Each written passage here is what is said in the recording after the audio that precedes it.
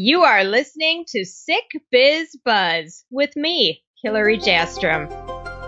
Welcome to episode 21 of Sick Biz Buzz, the sickest podcast empowering chronically ill and disabled entrepreneurs, and the only podcast of its kind. I'm your host, Hillary J, and I'm delighted you are joining us today to meet my friend, an absolutely fascinating person, a man who is a testament to his own strength and spirit. Best-selling author George Beatty is Philly's foremost house flipper with problem property pills, and his journey to the top is nothing short of jaw-dropping. George has pulled himself from the depths of addiction to conquer, and he is here with us today to tell you his incredible story. Please welcome my dear friend, George Boom Beatty! All right, George, you are here. You are live. You are probably wearing a mobster tracksuit. No, I'm kidding. I'm so happy you're here. Like you're changing my life, man. I got to tell you. Oh, thanks. You know, I did get a brand new Adidas tracksuit for this that's covered in glitter and Hello Kitty stickers. And I'm a little disappointed that this is not a video conference because boy, oh boy, am I decked out right now. I don't have any doubt about that. And do you have a matching cat suit for the Orange Prince?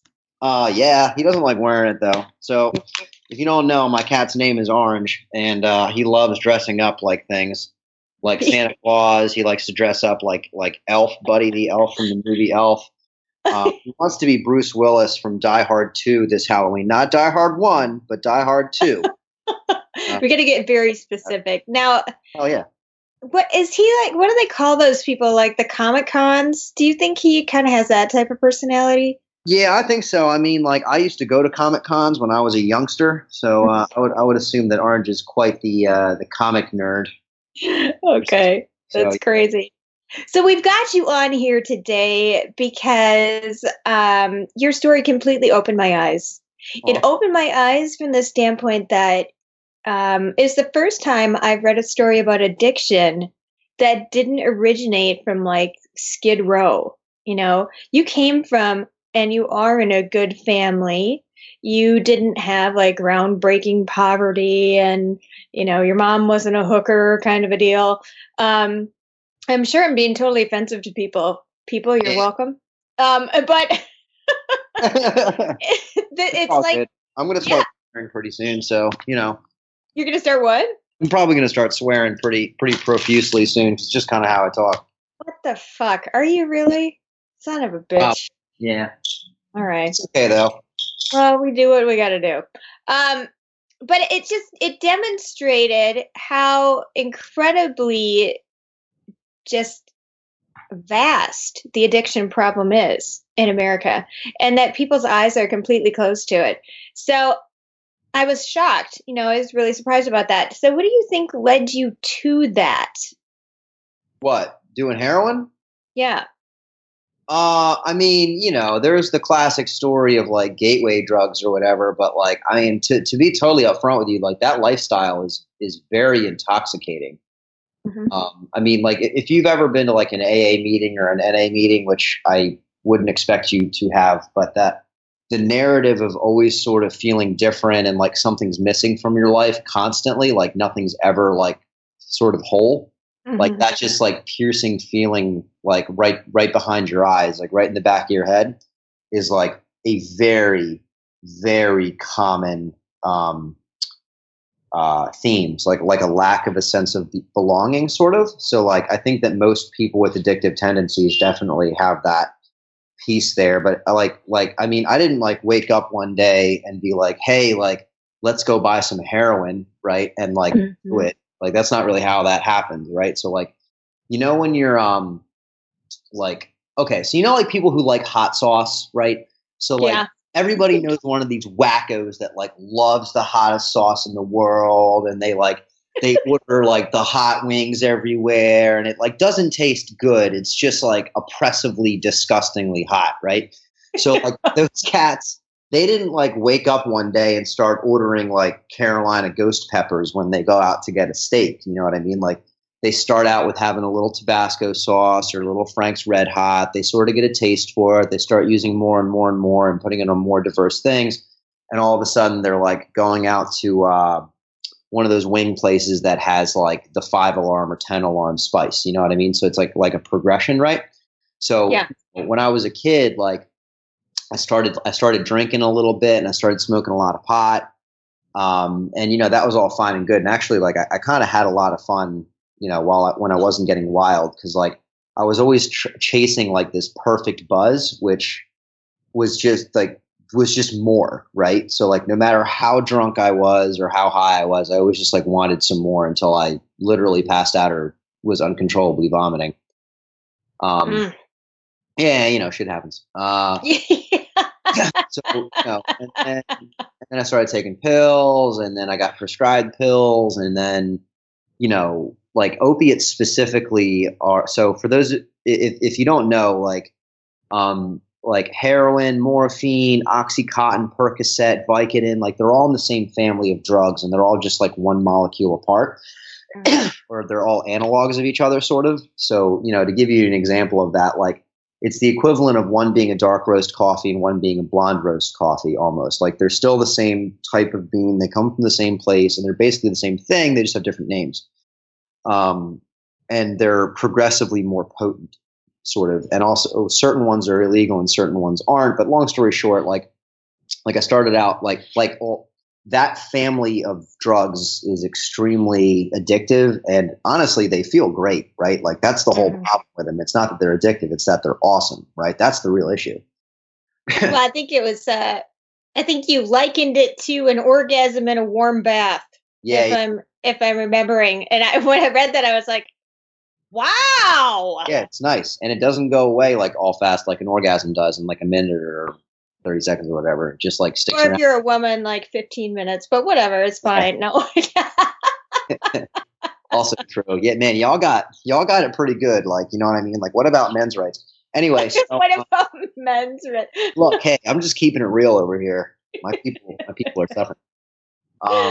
So yeah, they just kind of gets a hold of you, and you're doing a little Percocet or a little Vicodin, eating them here and there, and then like 2 weeks later, you're doing oxys, and oxys are like that's like $100 a day habit right off the bat. You know what I mean? And then like all of a sudden you can get a bag of heroin that's $10 that gets you just as intoxicated and satisfies your need, same as $100 worth of Oxycontin.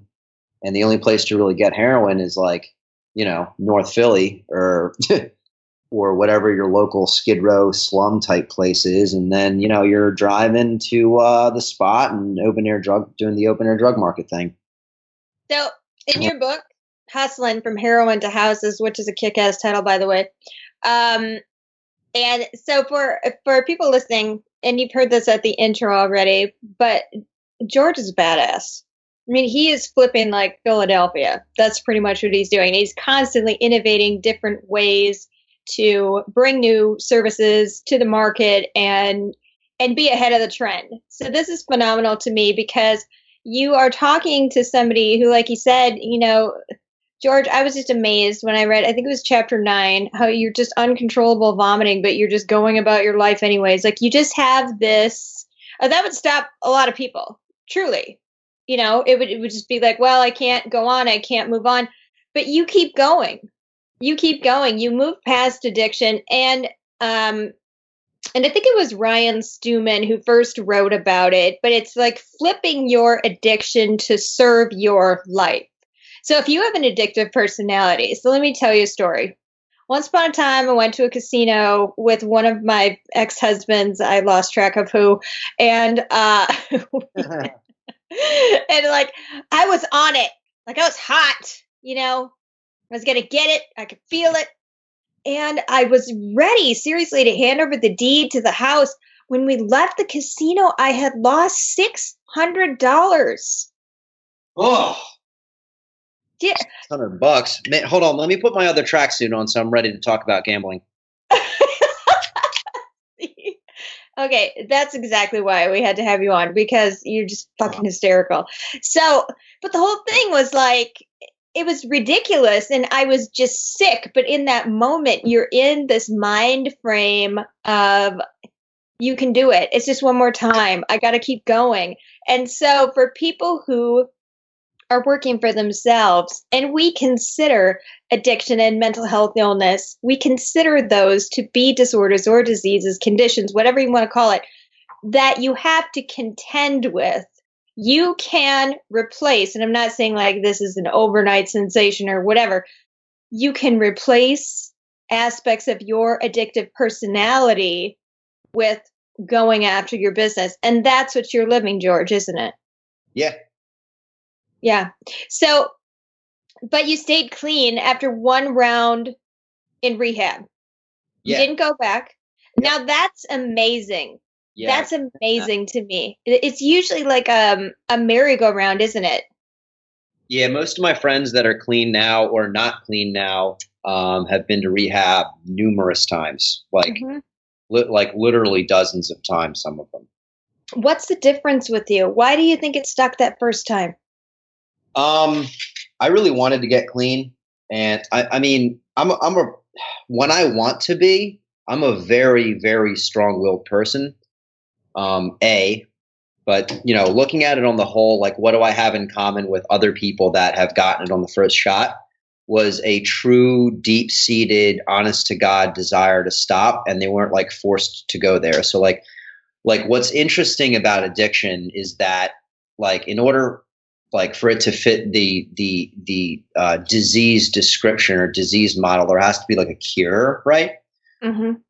So for instance, like penicillin is the cure for, I don't know, the flu or whatever bacterial disease it's the cure for, right? I'm allergic to penicillin, but I know everybody knows what it is. So like if you give a heroin addict methadone, on paper, that's sort of the cure for heroin addiction, even though it's really not, right? So like on paper, you can say sending somebody to rehab is the cure for addiction. But if it was, you would just go once and you'd be fine, right? So like they say the cure for stuttering is like, actually, I have no idea what the cure for stuttering is, but like you can treat somebody that stutters in a certain way that cures some people and doesn't cure other people. And some people need to do that treatment 15 times, let's say. Like I grew up with a kid that stutters that doesn't stutter anymore, which is great, right? So, what's the difference between all those people that stutter that get it on the first treatment versus those that don't? Well, some of them really want it or like connect their needs to it in a different way, right? But going back to like the rehab example, like a lot of people get put into rehab because of things that are going on in their life, right? Like they get in a car accident, their wife threatens to leave them, and they don't really want to get clean, or they attach more pain to being sober than happiness, and they attach more happiness to using. Because like honestly, like when you're out there on the street, like it sucks, right? But it's like it's a very simple lifestyle. And in a way, in a certain light, it's kind of easy, right? You wake up, you try to get high, you go to sleep. You wake up, you try to get right. So it's that cycle constantly versus like getting a job, getting health insurance, getting car insurance, paying your rent, paying your electricity bill. So like for people that aren't used to having those types of responsibilities, it's overwhelming and scary in a lot of ways, right? So to a certain extent, it becomes easier in people's minds to numb themselves with, drugs than face life. And it feels right, because it doesn't matter what reality is, it matters how it feels to you, right? It matters how it feels to you. And if it feels like being sober is going to be harder than, continuing to get high, or more painful or less pleasurable, well, I got news for you. Guess what's going to happen? Well, and you almost need to flip the pain. You almost need to say, all right, well, it's going to hurt me more to be sober because I don't really know how to do that. I don't know what it looks like to cope without being drunk or without being high. And so that's frightening and that's scary. And I can't do it. I don't have the courage to do it right now, or whatever the case is. So you almost need to flip it and say, well, you know what? It's actually hurting you more to live this way, even if it's a simpler existence, because I can understand that perspective. I mean, no bills, nobody can find you. Yeah. You know, like you're off the grid, man.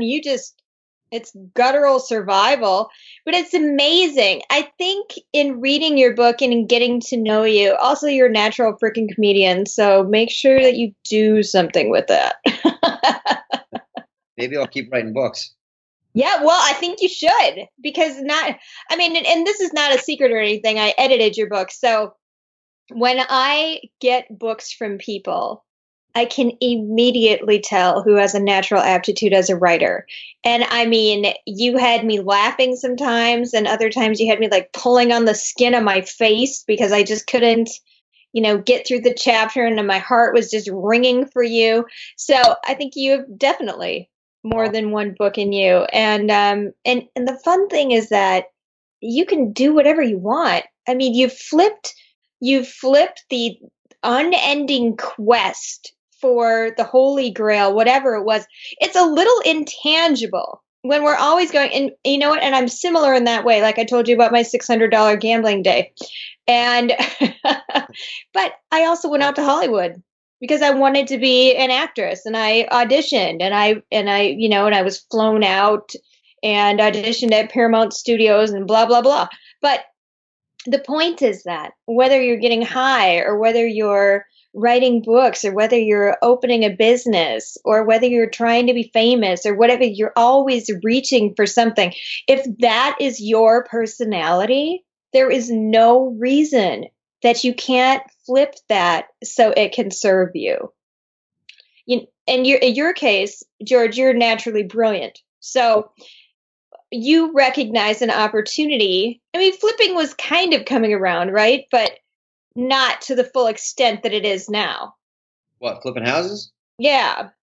Yeah, I mean, whenever the market jumps up, that jumps up. But I was so like a lot of people that get into real estate have like wanted to be into real estate since they were little kids, and like I sort of wanted to be, kind of, sort of, like I thought it might be cool, but Yeah. that was a totally opportunistic act by me, right? Like I literally had a chance encounter with somebody in a diner. It was like, "Hey man, what do you do for a living?"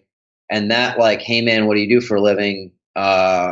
Conversation turned into like what I'm doing now. You know what I mean? Because I saw an opportunity and I went for it, right? It's crazy. So like which makes me kind of lucky, right? So a lot of people have been working their whole lives, going to seminars since they were 10 or 15 to do this business that I'm in now. And, I learned about it, what it was, and then applied like lessons that I'd learned over my life to it and just like worked, so. Okay, but wait, 10 years old. Really? Yeah. Yeah. Oh yeah. I go to real estate events sometimes and there's like 10-year-olds there. Yeah. Or yeah, it's like, it's a get rich quick scheme, right? So like, same thing as network marketing or not all network marketings, but many of them are like that type of person that is constantly doing new network marketing endeavors is the same type of person that tries to get into the fixing and flipping houses with no money and no credit thing. And, they bring the whole family. So, That's cray. Yeah. This is cray. So you are recovering. What do you do every day to make sure you don't slip? And do you consider yourself to be recovering or recovered, or what is the verbiage for that? I haven't thought about that in a while. I don't actually get drunk every day. That was a joke. So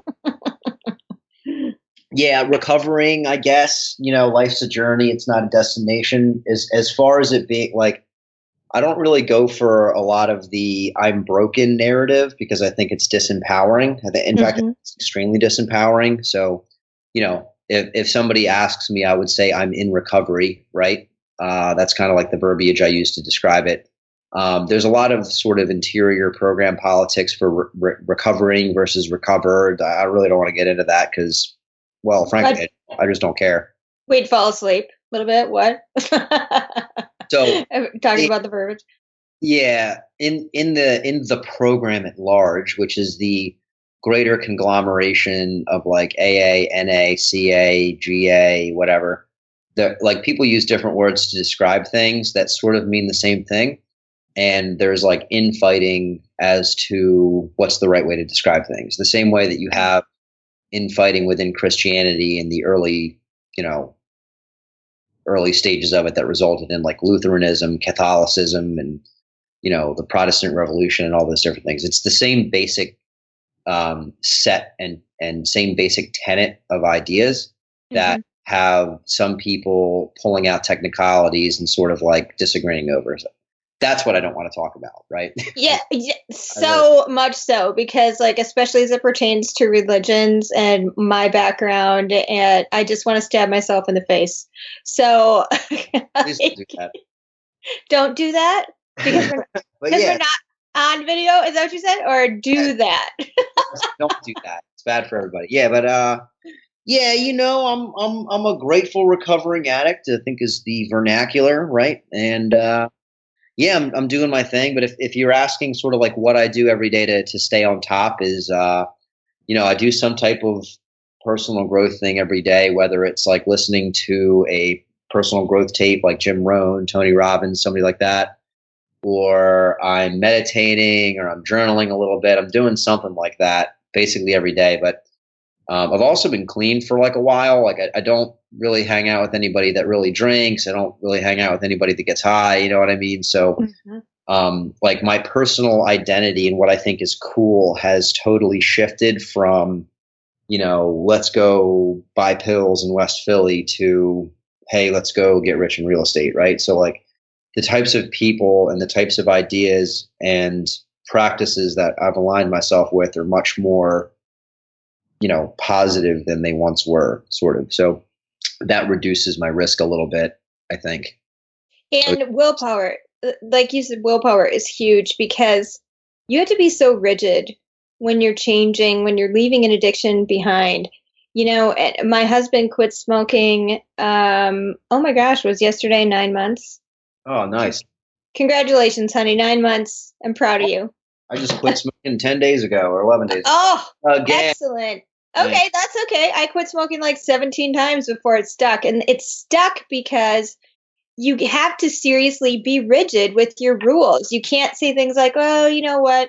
I'll just have one when I have this beer, when I have this glass of wine or whatever.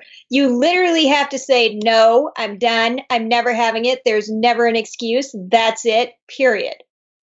There is no chance, no shot, no nothing. Like there's no celebratory cigars. There's nothing, Right. You know, and that is the big difference. You have to be so dedicated to every action supporting this lifestyle change, because it is a lifestyle change. It's not, I'm just stopping a habit. You are making a change in your lifestyle. And then I think it's super important to start with one thing. Start with one thing. Nail the hell out of that thing. Then you can add something else if you want to. Yep, I would agree. Yeah, absolutely. So the power of the mind is amazing because you also live with chronic pancreatitis. How is that going? How is that working for you? Are you dealing with pain? Yeah, I've been symptom free since like 2015, I think. Okay.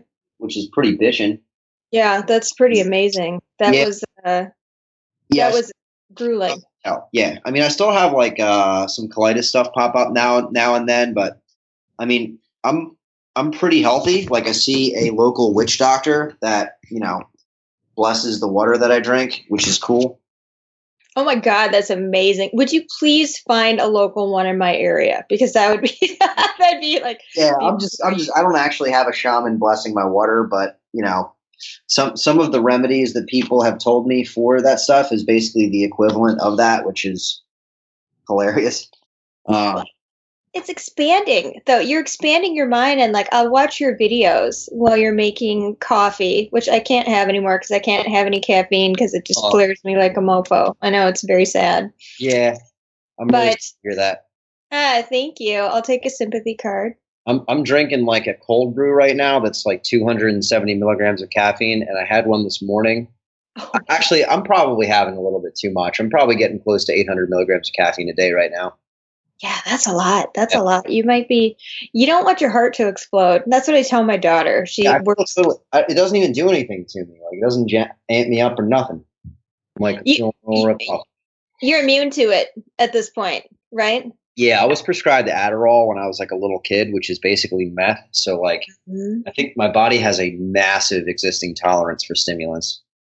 Yeah, I think your body does too. And then when you had the chronic pancreatitis and you were in the hospital, I mean, you've just that is a really hard thing to go through. So do you have to daily living then you have to live preventatively with that condition? Oh, yeah, probably supposed to a little bit. No, actually, yeah. So, what the doctor told me to do versus what I actually do are sort of different things. So, like, the doctor was like, "Yeah, just eat like potatoes and white bread, and you'll be fine." I'm like, dude, that Wow. shit's like bad for you. I mean, I do eat like a lot of, I do eat a lot of French fries, but Hmm. every one week out of every 3 or 4 months, I'll kind of go nuts and eat like Italian food and bread every day, but in general, I don't eat any bread at all. Probably 90% gluten free and grain free. Hmm.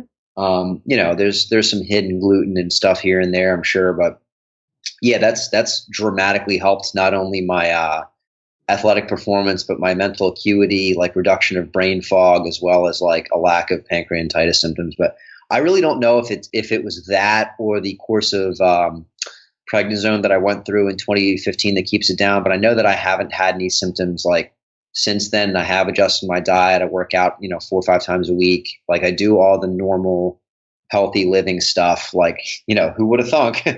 um, and I've been pretty healthy since then. But it's a testament to you. And what do you want to tell people who are listening and struggling with addiction, or they're struggling with depression, or um, other symptoms or conditions that are holding them down? And really, because you know how that feels. You know how that feels to be stuck Take and it. you can't move forward. Advice would be to take a really deep breath, focus on the breath, and take a cold shower. You'd be surprised what those two things can do for you. I take a cold shower every morning. I used to be very depressed and anxious all the time, even after I got clean.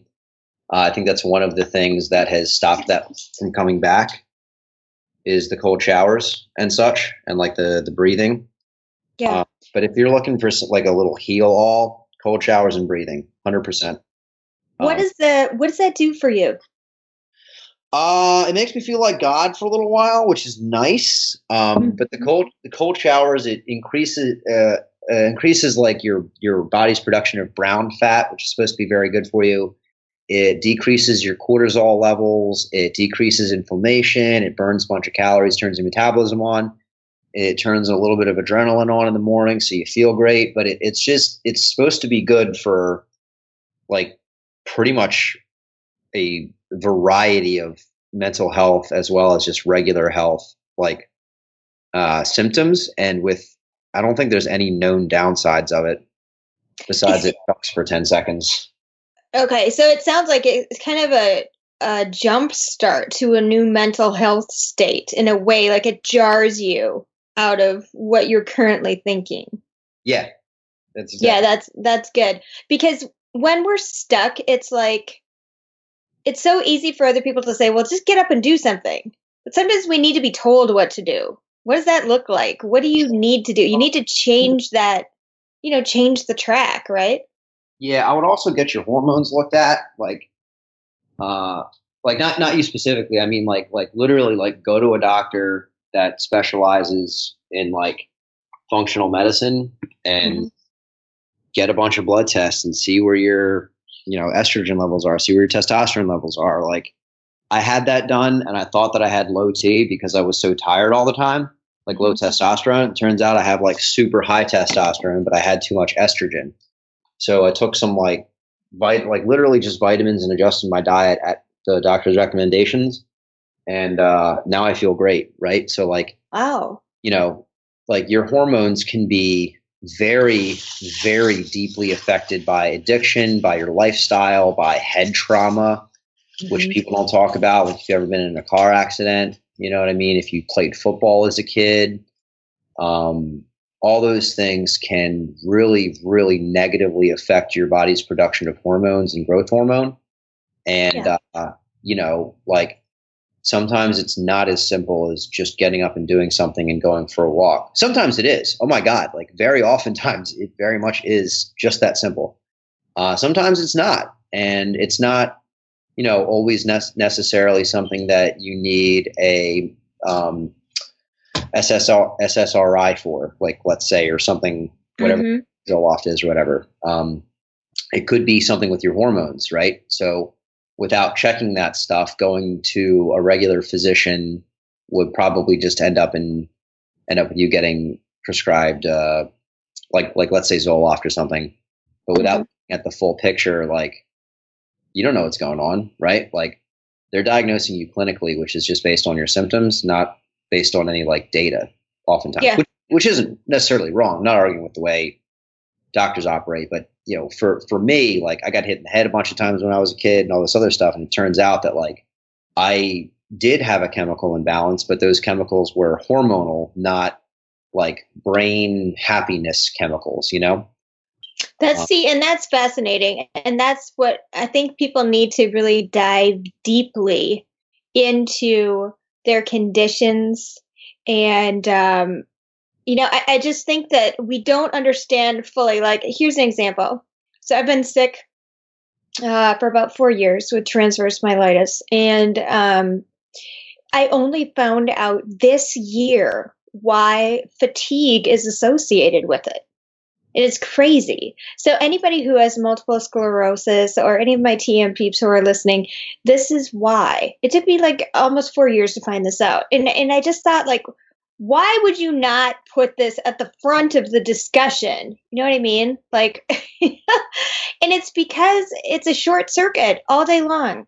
It doesn't even have to be like you're climbing a flight of stairs or whatever. Wherever your lesion is affecting your body, that's where your electrical signals get all screwed up. And so your body has to try over and over and over and over to do specific things. And it is incredibly taxing. So I think, to your point, you need to understand that full picture. Why do I feel like that? Yeah, absolutely. And there's so many times when we go to doctors that, because you're not taking issue with doctors, but let me tell you what, I am. Stop pushing pills at us, man. Like, I can't even tell you. I had to go to a pain management clinic and they were like, well, here's a prescription for this and this and this and this. And I just thought, oh my God. Yeah. I should go out on the corner and sell this shit. Like, I don't want it. Yeah. But they just push it at you. It's the easiest thing. Get a diagnosis, get all the pills in the world. And so we have to be aware of what that can do to our life. Yep. So I like your ideas of, holistically and organically finding different ways to shake up the rut and to really make sure that you understand all components of your disease and your own functioning or non-functioning physiological health. It's absolutely mandatory. Right, George? Yeah. No, I'm 100% with you. Maybe you were nodding. Sometimes I do that. I'm like, I'm nodding. Oh, you can't hear me. Okay. So Let's talk cats. Let's talk about Orange. Yeah. What do you want to know about him? He's perfect. He is perfect. When did you get him? A few years ago. He was actually my ex-girlfriend's cat, and I got him in the divorce. Oh, very nice. Okay. That's a win. Sick Biz has a mass cat that's Monkey. Monkey is our cat. We've had him. He's only like a year and a half, but he got very, very sick probably about a couple months ago. And I thought he had broken his leg because he just dropped to the ground and he was yowling and it was awful. You could tell he was in terrible pain. We had to rush him to the vet. It turns out he has heart disease, and he never regained the use of that leg. So, like, he can't jump up on the bed. He has to, like, half jump up and then pull himself up with his front legs. It's the saddest thing you've ever seen. But, yeah, but he's... so I've always felt bonded to you in that way with the love of cats. Oh. Snuggling a cat right now. Oh, let's see. I think Monkey and Orange can be BFFs then, man. We'll get a picture of Orange and put him up there on Sick Biz. Everybody loves cats. If you want to increase your Instagram profile, all you need to do is like hashtag cats of Instagram, and then you'll have like 10 to 15 new followers. Nice. It's awesome. All right. So as we round the corner, what is the one thing that nobody knows about you? I guess everybody knows I was on the Maury Show now because it was in my book. Yeah. That's What does nobody know about me? Yeah, they know that I love mozzarella. The people know. Okay. They know that I love. When I was a kid, I used to eat pizza with no cheese on it. I used to take the cheese off and just eat the bread with the tomato sauce. Oh, that was weird. That's so gross. Yep. Do you do that now? No, of course I'm not an animal. I'm not an animal. I was an animal. I'm not an animal anymore. Right. Yeah, that's crazy. Do people know you have a podcast? Oh yeah, I have a podcast now. I keep forgetting it. Like mine's the Middleman podcast because I like middleman real estate deals, and my buddy Ian middleman's like money. So if you want to buy like a house off market in the Philadelphia area, you can check out my website, paoffmarket.com. But awesome. Our podcast is literally just us talking about like having a regular conversation just with a microphone in the room. So I like forget that it's recorded sometimes, you know. But yeah, it's just us talking about real estate, our friendships, and stuff like that, and just kind of what's going on in our lives. But that's the Middlemen podcast. You can find it on iTunes, and don't forget to subscribe to it and such. Amen. And leave a review too. Yeah. We do love reviews. This is real estate Kardashian style, right? Oh, absolutely. I will wear nothing but the best suits. I will eat nowhere but the very best steakhouses. You will catch me riding in nothing but Mercedes and Porsches. I flew here on a $10 million jet, and my shoes are worth more than your house. I am George Beatty, the Ric Flair of residential real estate, and you will know my name. Woo! Damn! Yep. You're dropping it like it's hot. You know, I gotta ask you, are you a rapper? I mean, I look like one. I've been mistaken for one in the past, but I don't know my own originals. But like, what guy did they mistake you for? Mistake me for? Yeah. Where? No, like if they think you're a rapper, where they're like, oh my God, it's a famous dude. Yeah, it's Kanye West for sure. Oh, it's for sure. I could totally see that. Oh my God, I'm so embarrassed. That just right over my head. So, do you know that song, Drop Tops? Drop Tops? Yeah. Is that the one that's newer with the raindrops and stuff? Yeah. Yeah. I've heard that. Okay. Do you want to rap it at all, or are you comfortable? Do you know the lyrics? I'm into like late 90s Nas and like Mobb Deep. You know what I'm saying? No, give us an example. Like a song that I've really been chewing on a lot lately is a song by Prodigy and Nas called Self-Conscience. Yeah. It's about somebody writing a song and then how their conscience or the voice in the back of their head talks to them. And then they go off into some other songs, but it's pretty cool, you know. Let's check it out. We'll provide those links too. We need to get caught up on our website.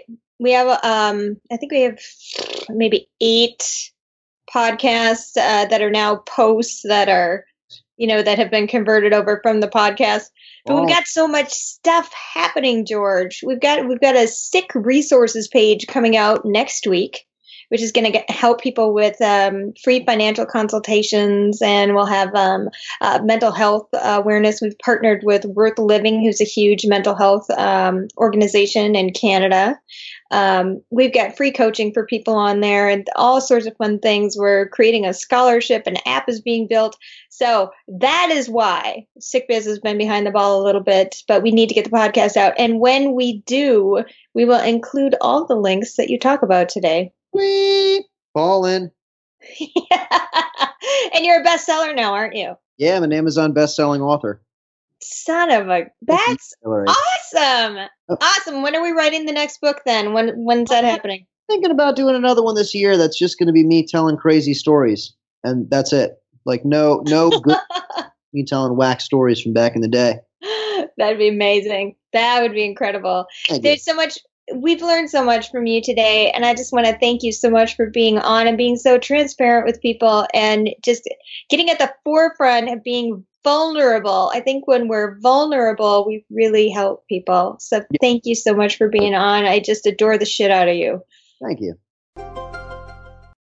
Every once in a while, you meet a person that you know you will never forget. When I read George's book, I learned a shocking fact about the real problem of drug addiction. I can't fathom losing 50 people close to me in overdoses. This is why it's important to tell our stories, to get vulnerable and share our triumphs. Because we help other people as we help ourselves. To get in touch with George, go to paoffmarket.com or georgebeatty.com and make sure you pick up his brand new best-selling book, Hustling, From Heroin to Houses, on Amazon. We will also provide a link to all of the wonderful things that he is doing on the podcast page at sickbiz.com. Did you like what you heard? Please listen, subscribe to the Sick Biz Buzz podcast, and share our episodes far and wide so we can help more chronically ill and disabled people crush it in their businesses. For the most inspiring content, head on over to sickbiz.com and read our guest bloggers' accounts of living and working with illness and disability. And if you need to get in touch with someone on the Sick Biz team, please send an email to sickbizco@gmail.com. Thanks so much for listening. Be well.